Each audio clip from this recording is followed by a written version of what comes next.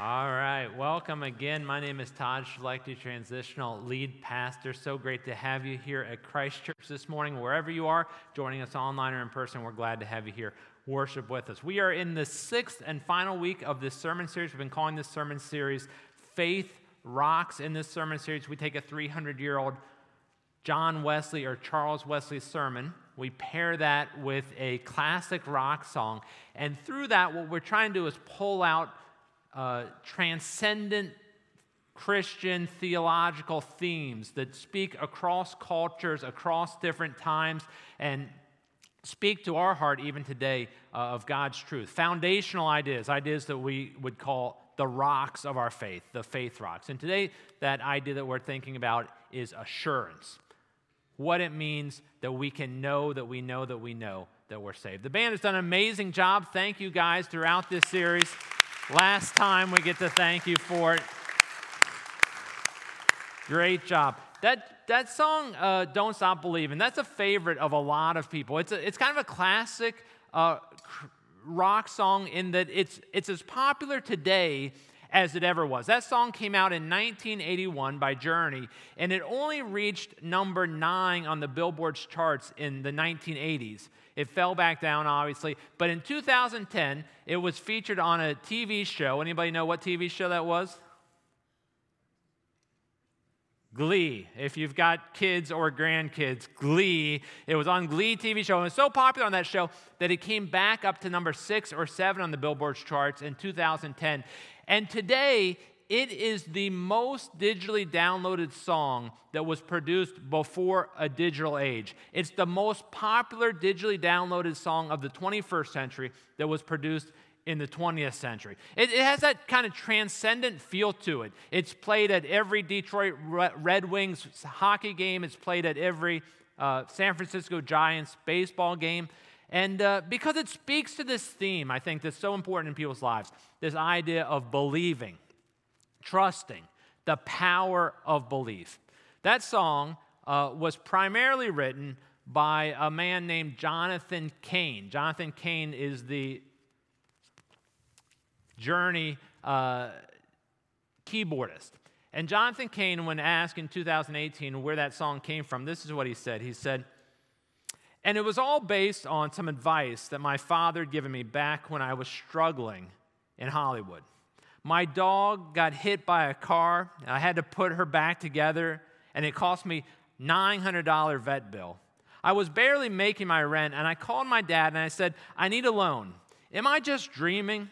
Should I just come back to Chicago? And he said, I'll give you the loan. You got to stay put.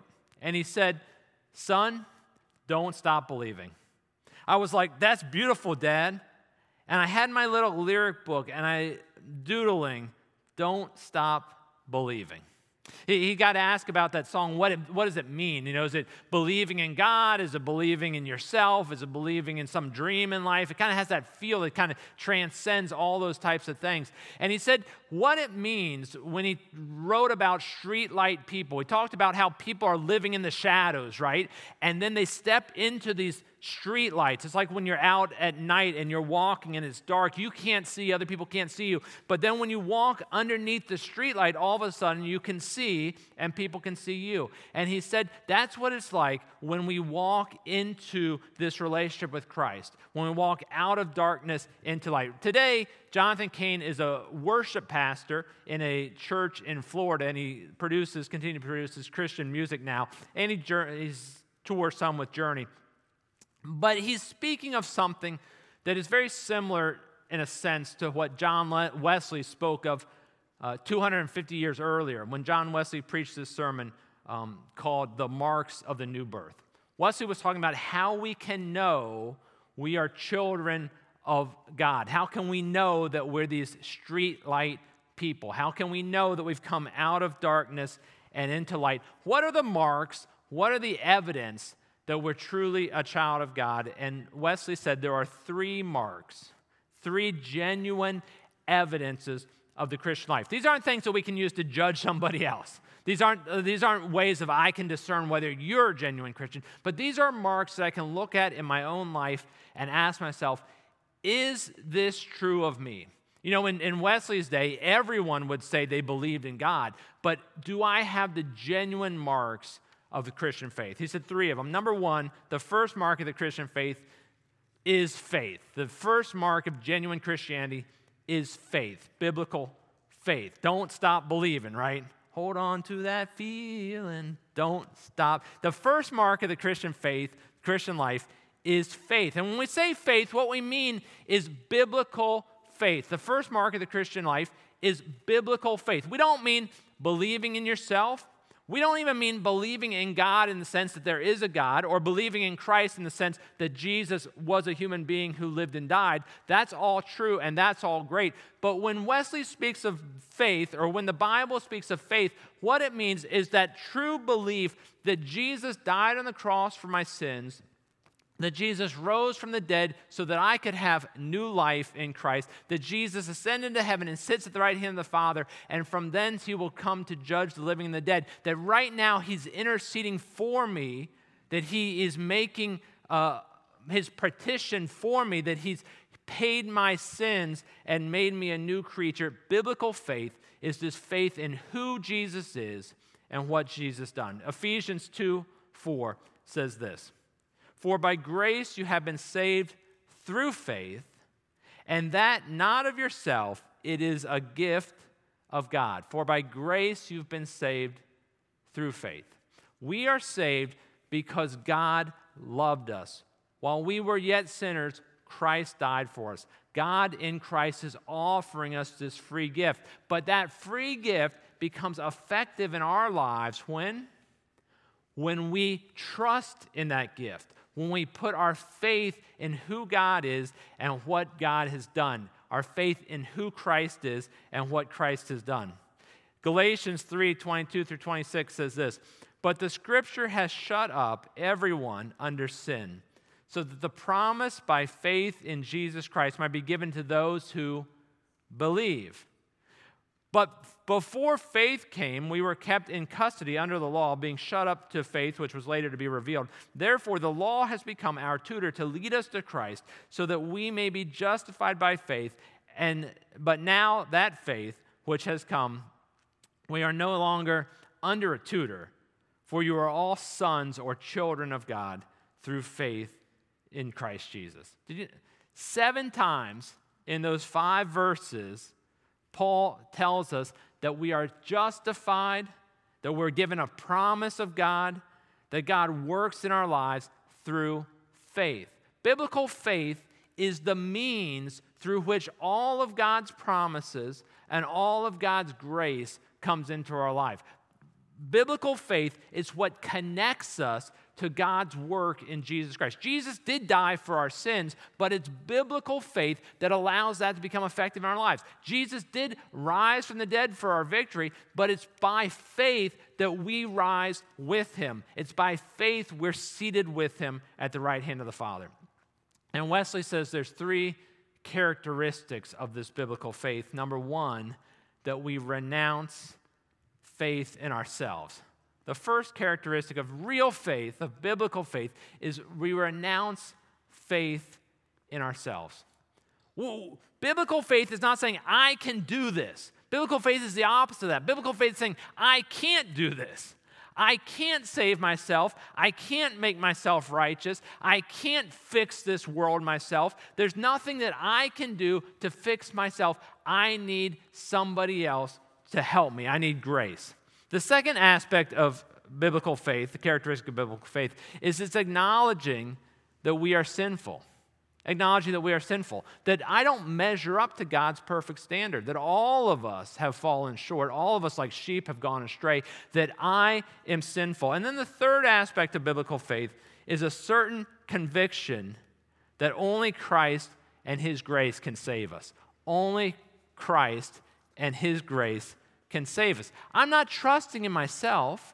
I'm trusting in Jesus. That's biblical faith. That's don't stop believing. That's what we hold on to. We don't hold on to a feeling. We hold on to this truth that Jesus died for our sins, that Jesus rose from the grave. He sits at the right hand of the Father, and there he's interceding for us, that only he can do this work in us. It says in 1 John 5:1, Whoever believes that Jesus is the Christ is born of God. So ask yourself this morning. These are the marks of the Christian life. These are the marks of genuine Christianity.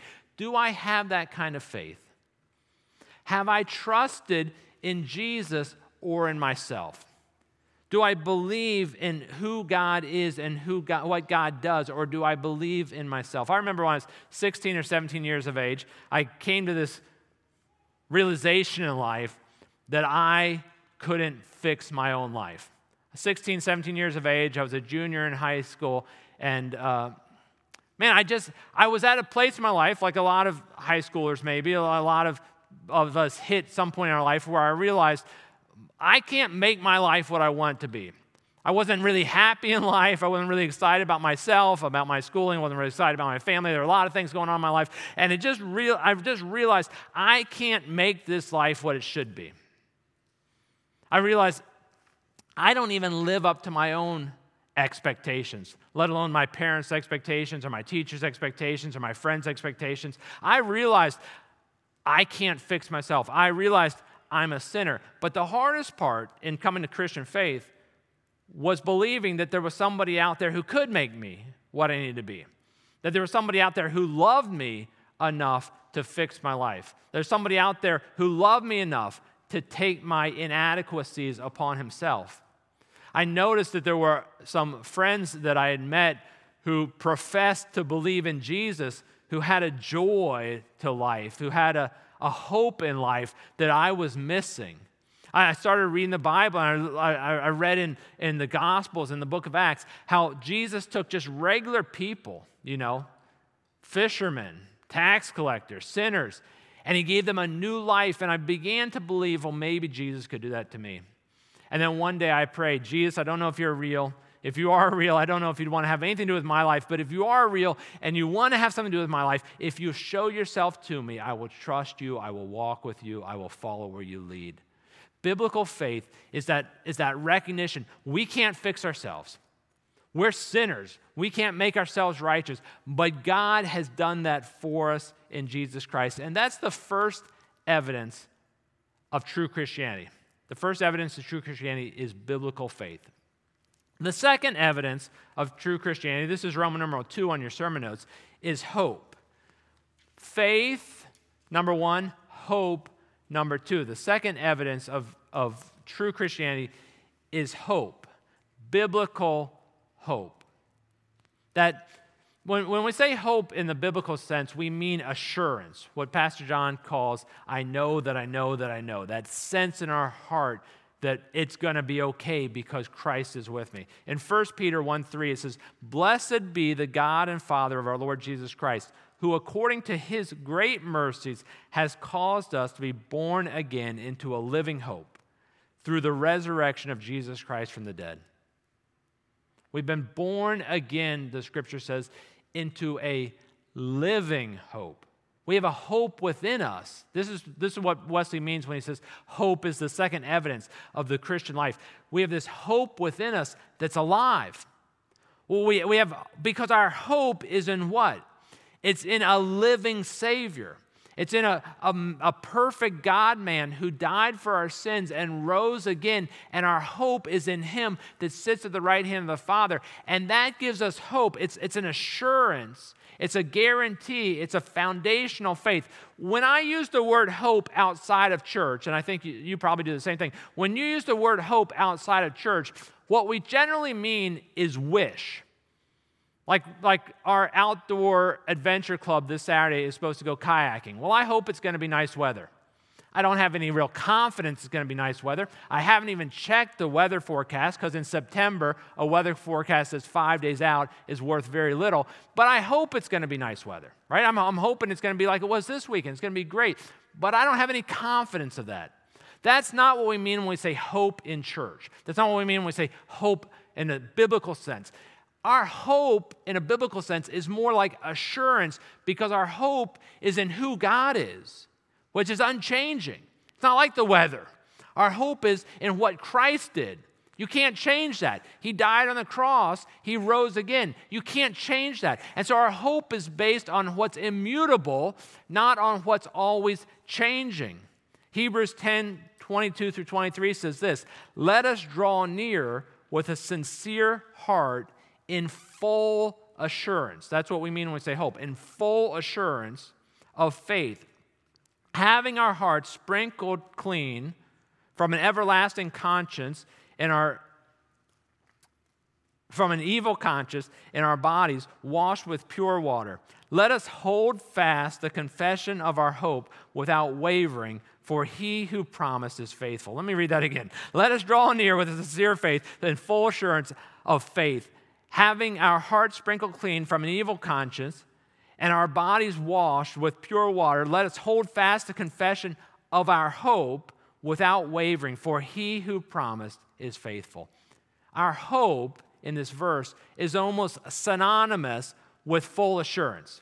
Hope without wavering is the same as full assurance of faith. When we say hope, what we mean is I know that I'm seated at the right hand with Christ, at the right hand of the Father with Christ. I know that he's taken away my sins. My hope is in eternity. I know that I'm secure in Christ. When I say I hope it's going to be nice weather this week, I mean I wish. I don't have any confidence in that. When I say I hope the Washington football team is going to have a great season this season, I mean, there's some laughing here. I mean I wish they will, right? Last year we were 9-7. We went to the playoffs. That's a pretty good season for us. I hope we're going to do better this year. I hope we have a winning record. I hope we win the NFC East again. I hope we go to the playoffs. I hope we win a playoff game. And my hope is based on faith, right, to some degree, right, in Coach Rivera. I have faith in Coach Ron Rivera to some degree. Not complete faith, because he's just a person, but I have faith. I have faith to some degree in our defensive line. They're going to be really good. But injuries happen, whatever. I can put faith in them. I can put faith to a degree in Fitzpatrick and even Heineke, right? To a degree. Heineke may be the second best thing that ever came out of Old Dominion University. We got the first best sitting right over here. And Heineke's not going to take his place. But Taylor Heineke may be the second best thing to ever come out of Old Dominion University. So I have faith to a degree in the Washington football team. But what I mean is I wish they're going to be good. When we say I put my hope in eternity, or I put my hope in Jesus, or I put my hope that God has a plan for my life, it's not like the Washington football team, because my faith is based on who Jesus is and what Jesus did, not who Ron Rivera is and what Taylor Heineke can do, right? Not that Taylor Heineke's bad, but he's a human being. He can get injured. Our defensive line is great, but something can happen. But our faith is not based on that, and our hope is based on what is sure. That's the second evidence of the Christian faith. Number one is faith itself. Number two is biblical hope, which is assurance. And the third evidence, the third sign, the third mark of genuine Christianity is love. This is Roman numeral 3 on your sermon notes, is love. Faith, hope, and love. Some of you guys saw that coming. That's from 1 Corinthians 13. Faith, hope, and love. The three evidence of the Christian faith in our lives. Romans 5:3-5 says this, and not only this, but we also exalt in our tribulation. Can you imagine that? Can you imagine even writing that? We also exalt in our tribulation. Yeah, we're super excited about the suffering that we're going under, knowing that tribulation brings about perseverance, and perseverance, proven character, and proven character, hope. And our hope does not disappoint. This isn't the Washington football team hope. This is hope in someone who's eternal.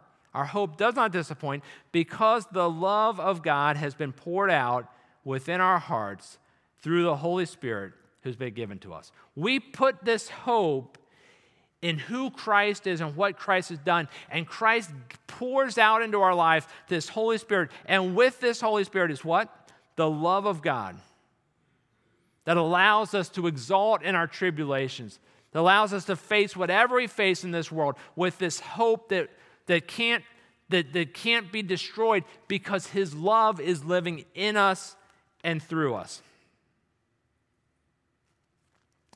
The scripture says that we love because he first loved us. The scripture in 1 John 4:18-19 says, there's no fear in love, but perfect love casts out fear because it involves punishment. And the one who fears is not perfected in love. We love because he first loved us.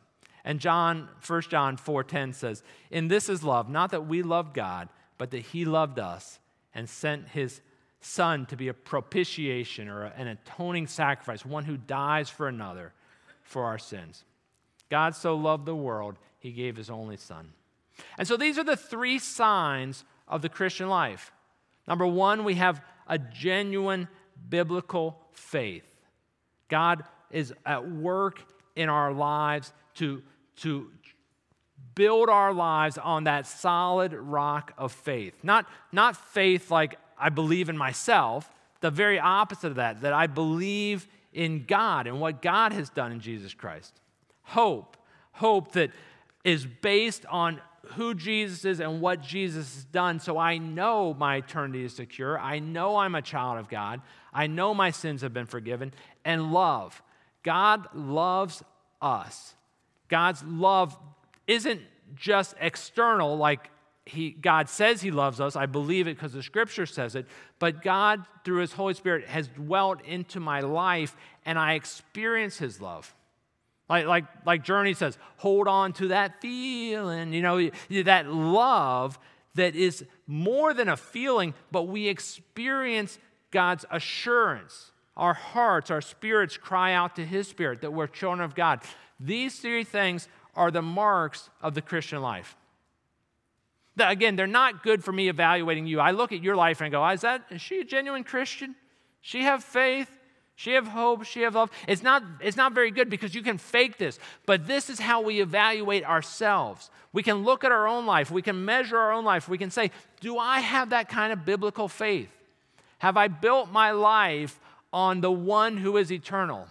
Do I have that kind of biblical hope? In the midst of tribulation, can I exalt because I know it's going to work together for my good and for his glory? Do I have that kind of love living in me? Has God filled me with his Spirit?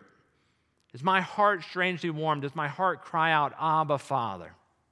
These are the marks of the Christian life. If I go to the bank, I'm a member of Apple Federal Credit Union. If I go to my Apple Federal Credit Union and I want to take money out of my account or I want to cash a check, you know what they ask? They say, we need to see some ID. They make me give evidence that I am who I say I am. And then they make me sign this digital pad, and then they compare my signature against the signature that's on file because they need evidence that I am who I say I am, that money is rightfully mine. If I do it online, I've got to have the password that I put in the computer, and then they want to send a code to my phone, and then I have to put the code in. And if they get suspicious, if I don't get that right, they're going to start asking me personal questions about my mom, right? And about growing up and about my high school and things like that. Because they want evidence that I really am David Todd Schlechty, that money belongs to me before they'll give it to me. And it's true in our Christian life too, that there are marks, there are evidences that I truly am a child of God. You might not be able to see these marks, but if I can't see these marks, there's a problem, right? There are evidences that I truly belong to Christ. There are evidences that God has put his hand on my life and said, you are my child. There are evidences that this is true. What are those evidences? Faith. Biblical faith, that I trust in who God is and what God's done. Hope, I have this assurance that even in the tribulations of life, that God's going to work it out for my good and for his glory. And love, that God's love is residing in my life. That my life is not trying to muster up a love for God, but that God has given me God's love into my life. Faith, hope, and love. These three. The greatest of these is love. These are the evidence that it's true. Now, if you examine your life and you say, I don't know if I have that biblical faith. I don't know if I have that kind of hope. My hope feels more like your hope in the Washington football team than what you're talking about in the Bible. I don't know if I have experienced that kind of love. I've got some good news for you. Right now, today, you can receive that gift. It's not like when I go to the Apple Federal and they say, well, if you don't have an ID, we're not giving you the money. And I say, well, is there any other way? Can I just get a new ID today? No, they need that. But right now, wherever you are, because this isn't something we do, it's something we receive. Every one of us can receive that free gift, that faith, that hope, that love that's based on who Jesus is. Let's pray that might be so. Lord God, we thank you for these marks that you've given us to show us that we are your children, to confirm to us that we truly are adopted into your family and that we belong to you. We thank you, Lord, for that faith that makes this real in our hearts. That confidence, not in ourselves, but in you. That confidence, not in our world, but in what you've done to overcome the world. We thank you, Lord, for that hope, that unwavering commitment, that full assurance that you're going to finish what you started in us. And Lord, we thank you for the love that you've poured out in our hearts through your Holy Spirit. Come, Lord. I pray right now that every one of us that questions that faith, that wonders if we have that hope, that longs, Lord, for your love, would feel your Holy Spirit, would experience that truth in your life right now. And we pray that in Jesus' name. Amen.